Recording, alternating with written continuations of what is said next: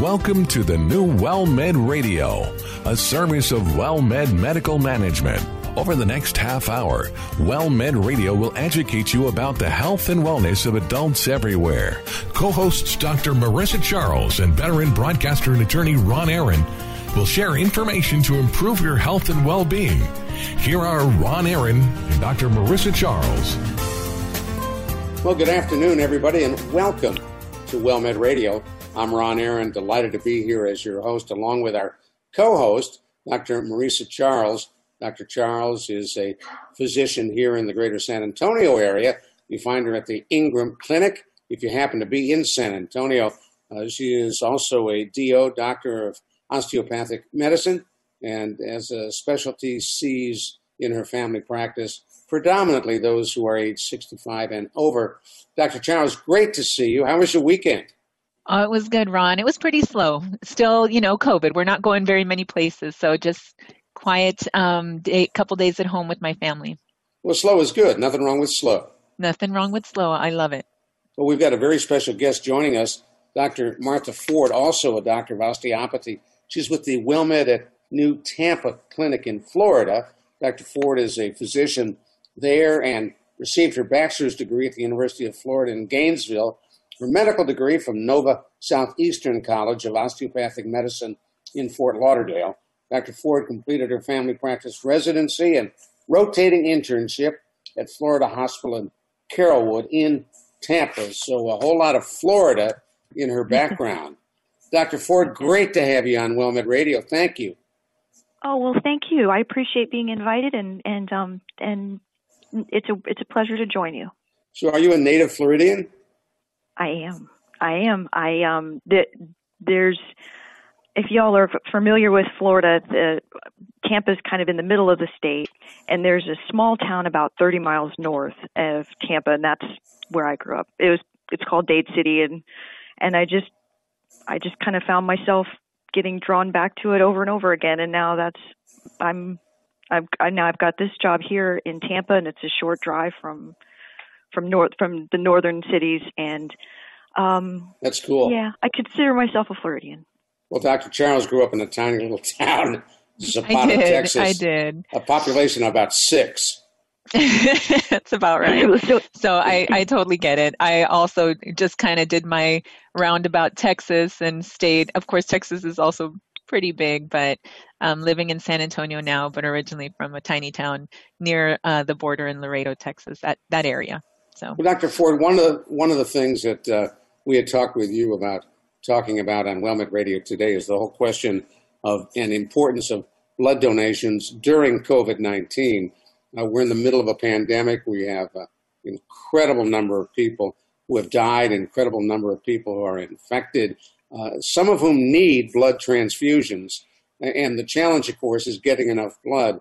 So talk to me a little bit about the importance of blood donations. Well, it's a critical part of our emergency care, as well as it's got applications now also with COVID patients for the plasma. And I think when everyone started socially distancing and people became fearful of going to gatherings or going out places, and the blood banks weren't able to do their drives and community outreach programs like they used to, and they suffered from that. The donations went down, and the demand is still there, and so they're sending out a bulletin to medical folks to encourage our patients to go and donate. Well, who can donate? Well, from the youngest 16 with a parent's consent form, and really there is no upper age limit to donate. So you can be 110 and still get blood, right?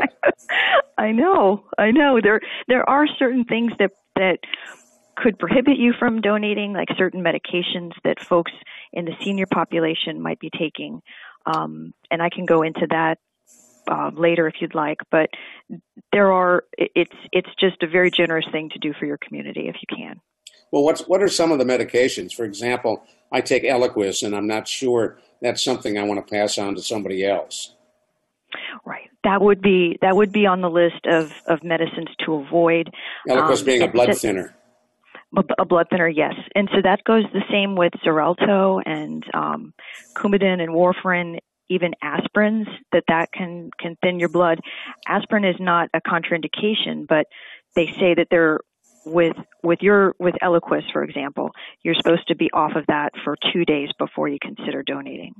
And because of the reasons you're taking the medication, you'd have to make sure that you get your doctor's approval before stopping any medications, of course. I used to be a regular donor and enjoyed doing it, and for years would give quite a bit every year, but haven't since I've started a number of different medications. We don't need to go into them here, but let me assure you, I fall into the donut hole pretty early in the year. Yeah, that's it. I understand. Talk to me also about when you mentioned there's no age limit. Do you encourage your patients to give blood? Well, after doing some research for this discussion, I'm going to change my practice and make it more of an effort to bring up the discussion and encourage folks to donate when they can. We have male patients that are on testosterone, and it's recommended that they donate a pint of blood once a year because their blood can tend to be thickened. So in that group, we were always, nagging them about going to give blood on a regular basis. But there are a lot of overall health benefits for all patients. So there is actually a benefit to donating. With testosterone in the blood as a blood donor, do people who get it start growing hair on their faces? No, I don't think it would be okay. I know it sounds it seems crazy, doesn't it? And Dr. Charles, do you encourage your patients to give blood? Like Dr. Ford was saying, it doesn't often come up in, our regular discussions, but considering the shortage at this time, it's definitely worthwhile having that conversation with patients now. Of course, if a patient's weakened, if they are anemic, we have to make sure that their blood counts are in a certain range, but, encouraging blood donations. I know, Dr. Ford, you were mentioning that there are health benefits to donating blood, and most people don't think that way. They think that if they're going to donate blood, that it's going to weaken them further or make them feel just very weak and lousy. Can you explain a little bit more of what research you've done that shows some benefits to health in donating blood? In the American Journal of Epidemiology, they did a study that showed that 88% of blood donors were less likely to have MIs or strokes. What's an MI? Heart attack or stroke. Heart attack or a stroke? A heart attack or a stroke. And they think it's because that when you're donating, it regulates your iron level, and that some people, because of diet or supplements, that over a long period of time, that too much iron in your blood can cause inflammation and lead to cardiovascular disease. Wow, hold that thought a minute. Very interesting. Yeah. Hang on one second. I want to let people know who may have just joined us. You listen to WellMed Radio, and we're delighted to have as our special guest Dr. Martha Ford. She's WellMed at New Tampa in Florida, and our co-host, Dr. Marisa Charles, is with us as well. That's interesting. You think back, my kids and wife were talking about George Washington the other day and how during his lifetime they'd go to the barbershop to be bled. That's one of the ways in which they treat a disease. They'd let a little blood out. And Dr. Ford, you're shaking your head. Yes, you're not doing that now, right? No. And I mean, it's of course, and I think, there are, when you go back in medical history, there are, some interesting theories that went around as commonplace at the time. But it does have a refreshing effect, according to what I've been reading. That's Well, interesting. that's very interesting. Yes. Now, for those go ahead, Marissa. Go ahead. Sorry. No, I was just going to, kind of mention again how the blood donations are used and special importance right now because of COVID. What some of the uses are in the hospitalized patients that have COVID, and maybe Dr. Ford could tell us a little bit more about that. Well, that of course it's intuitively we know that the blood does have a shelf life, and the red blood cells will last for 42 days, the platelets will last for 5 days, and the plasma can be frozen and can last up to a year. And those are the three parts of the blood that are separated after you donate. If an average requirement by an automobile accident patient could be at least 8 to 12 units of blood Wow. just in the emergency room alone. How many do we have? We have 8. 8. So this is somebody who's actively bleeding, and they're trying to, for example, fix lacerations or, where that blood is pooling maybe in the abdomen or somewhere like that because of a severe trauma, that you can go through that many units. So, again, and if we're in a shortage, there could be lives that could have been saved that perhaps wouldn't be if there's not enough blood in the blood bank to serve those patients when they need it. Now, I know a lot has been written about developing artificial blood, a blood substitute. Do either of you know, are we any closer to that? I am not aware of anything. Right. I can't say that I've researched that recently or that I would know too much about blood replacement or an artificial blood. But, we do know the benefits of the products that we do have now.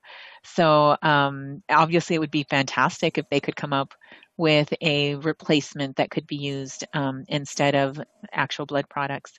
Now, I know they say that people who are O negative are universal donors, that their blood can go to anybody.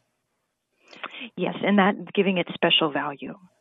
So people who are O negative are really, in many ways, fortunate, but can save a lot of lives by being regular donors. That's correct. So the tough part about, the O negative is that they can give blood to anybody. They're the universal donor, but they can only receive from other people that are also O negative. Oh. So, pros and cons to everything, just like AB. So there's A, there's B, there's AB, and then there's O. So then, A's can give to A's. So an A could receive blood from either an A or an O. And an AB could receive from anybody. They're the universal recipient. So they can get blood from a person who's A, from a person who's B, from a person who's O, or a person who's AB. They can get it all. But they can only give it to other people that are also AB. And either plus or minus. They can get it. Those should be, right. You can give negative blood to a positive person. You can't give positive blood to a negative person. Wow. Can we talk a little bit about, there's been so much discussion about COVID-19, but not a lot of detail about what's happening to people who come down with that virus. What is it in terms of how it infects the body? How does it cause problems? And I don't think anybody's got the answer to this. Some people can be totally asymptomatic, and some people die. I know. And it's the folks that are in the over 65 population and the frail are most at risk. And what is the virus doing to the body, Marissa?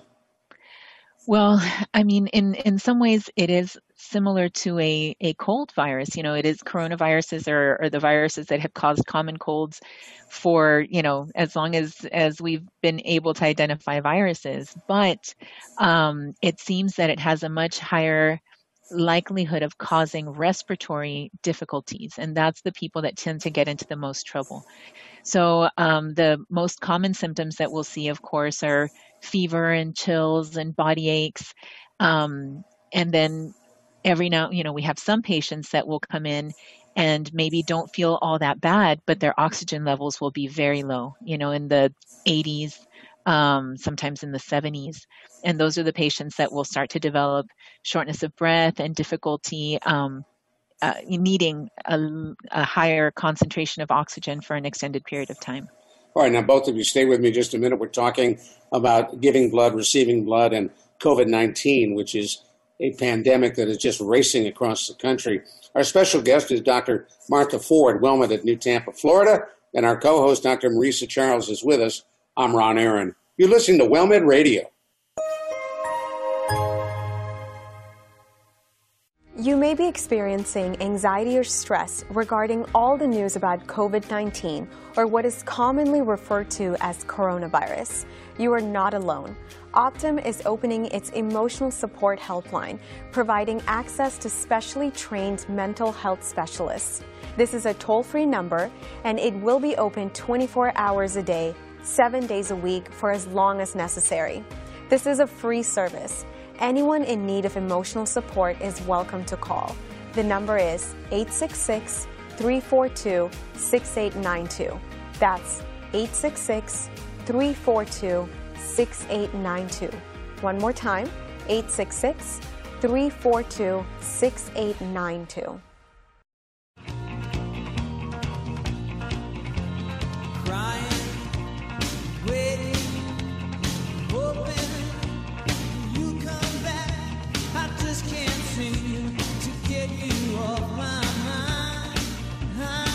Well, we thank you so much for sticking with us here on WellMed Radio. I'm Ron Aaron, along with our co-host, Dr. Marisa Charles, and we're talking on our WellMed Radio hotline with Dr. Martha Ford.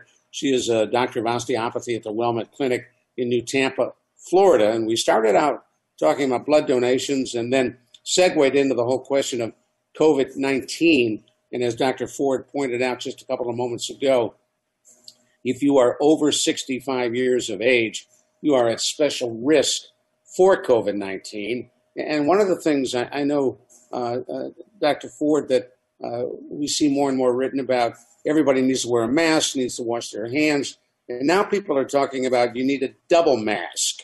And that would mean putting two masks on because of a more virulent form of COVID-19 that is now beginning to stretch across the country. What are you telling your patients in Florida? Well, we'll have folks coming in with all sorts of craft-made masks, and I think some of them are fashion masks or, but they have to have a certain, medical grade quality. And so we've been using just the surgical masks. I don't see in just day-to-day regular going about grocery store and things like that, I don't think that having to wear two masks would necessarily be needed. However, when we see a patient that we believe is at high risk for COVID-19, we'll wear the N95 mask with the surgical mask over that. Now, the N95, so we just take an extra step. N95 is the top of the line for masks, right? Yes, like the ones that you see on television that the nurses in the hospitals are wearing. Dr. Sanjay Gupta on CNN wears a N95. Dr. Charles, what about at your clinic? Are you telling people to double up? So, one of the big things is the cloth masks do need to be of a certain, you have to have a certain amount of protection, because just a regular, like say you put a handkerchief over your mouth, that's not necessarily going to give you as much protection as one would think. One quick trick to see if you've got enough protection is to see if you can blow out a match or a lighter through the mask. So with your mask on, just with a little match or a lighter, just see if you can blow it out. If you can, then you need more protection. You need to maybe get a second layer over that, or looking into something like the surgical masks. The surgical masks are thick enough, the material is thick enough that you cannot blow a candle out or a match out through the mask. What's interesting, when I was a kid, everybody carried matches or cigarette lighters. Today, nobody does. Mm-mm. So where in the world do you find matches and lighters, right? It's a challenge. I know it's your household candles that yeah, those are the only ones that I use so these nice. days. You're right. Yeah. We use those propane sticks that we light them with. Yes. Well, that'll work. Yeah, that would work. So talk to me more. Mm-hmm. Talk to me a little bit more about COVID-19 And Dr. Ford, I know patients are probably calling you from time to time. They think they have COVID-19. From your standpoint as a provider, what are the key symptoms that raise a warning in your mind? Well, we have a list of questions that the receptionist will go over with the patient when they call. The big one I think that's across the board is fever. However, we've had people that had COVID that did not run a fever, so there's always these exceptions. But a temperature that would be over 100 degrees, the loss of taste and smell, we had a patient that said she couldn't taste the Listerine she was using to gargle with, and wow. That would be a pretty startling. Yeah, that would be very strange sensation.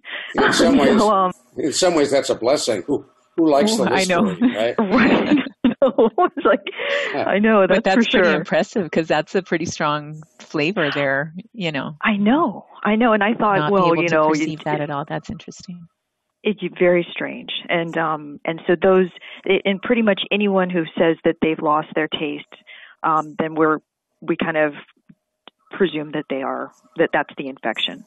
Coughing, shortness of breath, extreme fatigue, like not just feeling tired, but just like where you could sit down at any time and just take a nap right there.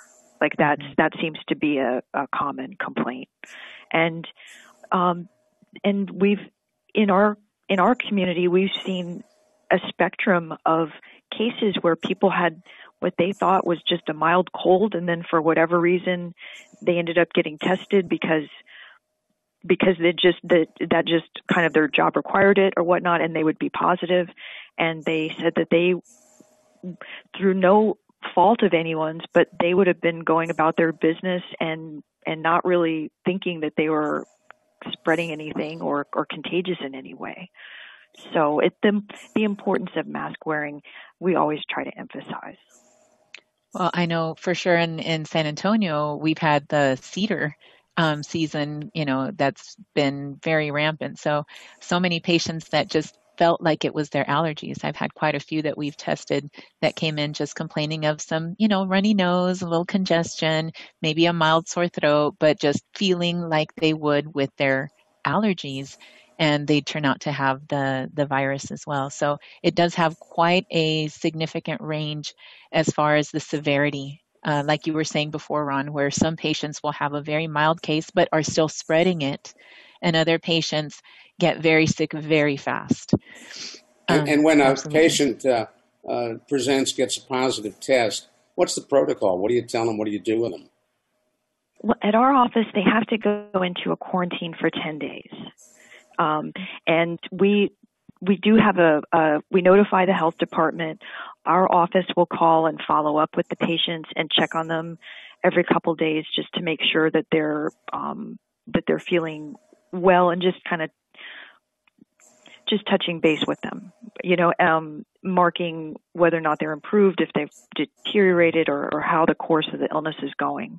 And then after that, there is convalescent plasma that folks that were positive for the coronavirus, their blood does have value in treating other patients that would be in the hospital or that were fighting off a very serious case. And how do you get that? Is at a blood bank. When as long as you are symptom free and fully recovered from the infection, you can become eligible as a plasma donor at a blood bank, and you can donate every 7 days for up to 3 months, and that could save someone else's life. Now, plasma is not as big a volume as blood. You couldn't donate blood every day for 7. No. Yes, you're right. It's a smaller. They actually just separate the plasma and reinfuse the red blood cells back. So they're circulating it out like a blood machine. Yes. And plasma is really just protein, like a blood protein. So if you test positive and you recover, you can be a benefit to society. Yes. So that would be the only upside of getting COVID-19. COVID and of course surviving. But yes, that you can turn around and help quite a few other folks recover from COVID as well. Now, we're just about out of time, but I want to get a quick update on vaccinations. How are you doing in Florida on getting folks vaccinated?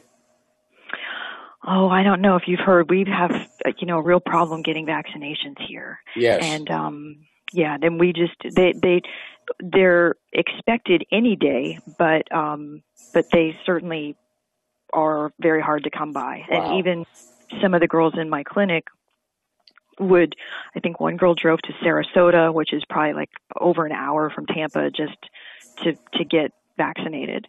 Got to stop you right there. We are flat out of time, Dr. Ford. Thank you so much, Dr. Martha Ford. Oh, you're most welcome. I'm Ron Aaron on behalf of my co-host, Dr. Marisa Charles. Thanks for joining us on WellMed Radio. Thank you for listening to WellMed Radio, a service of WellMed Medical Management. We welcome your emails with suggestions and comments on this program at radio@wellmed.net. And please be sure to tune in next week for another edition of WellMed Radio.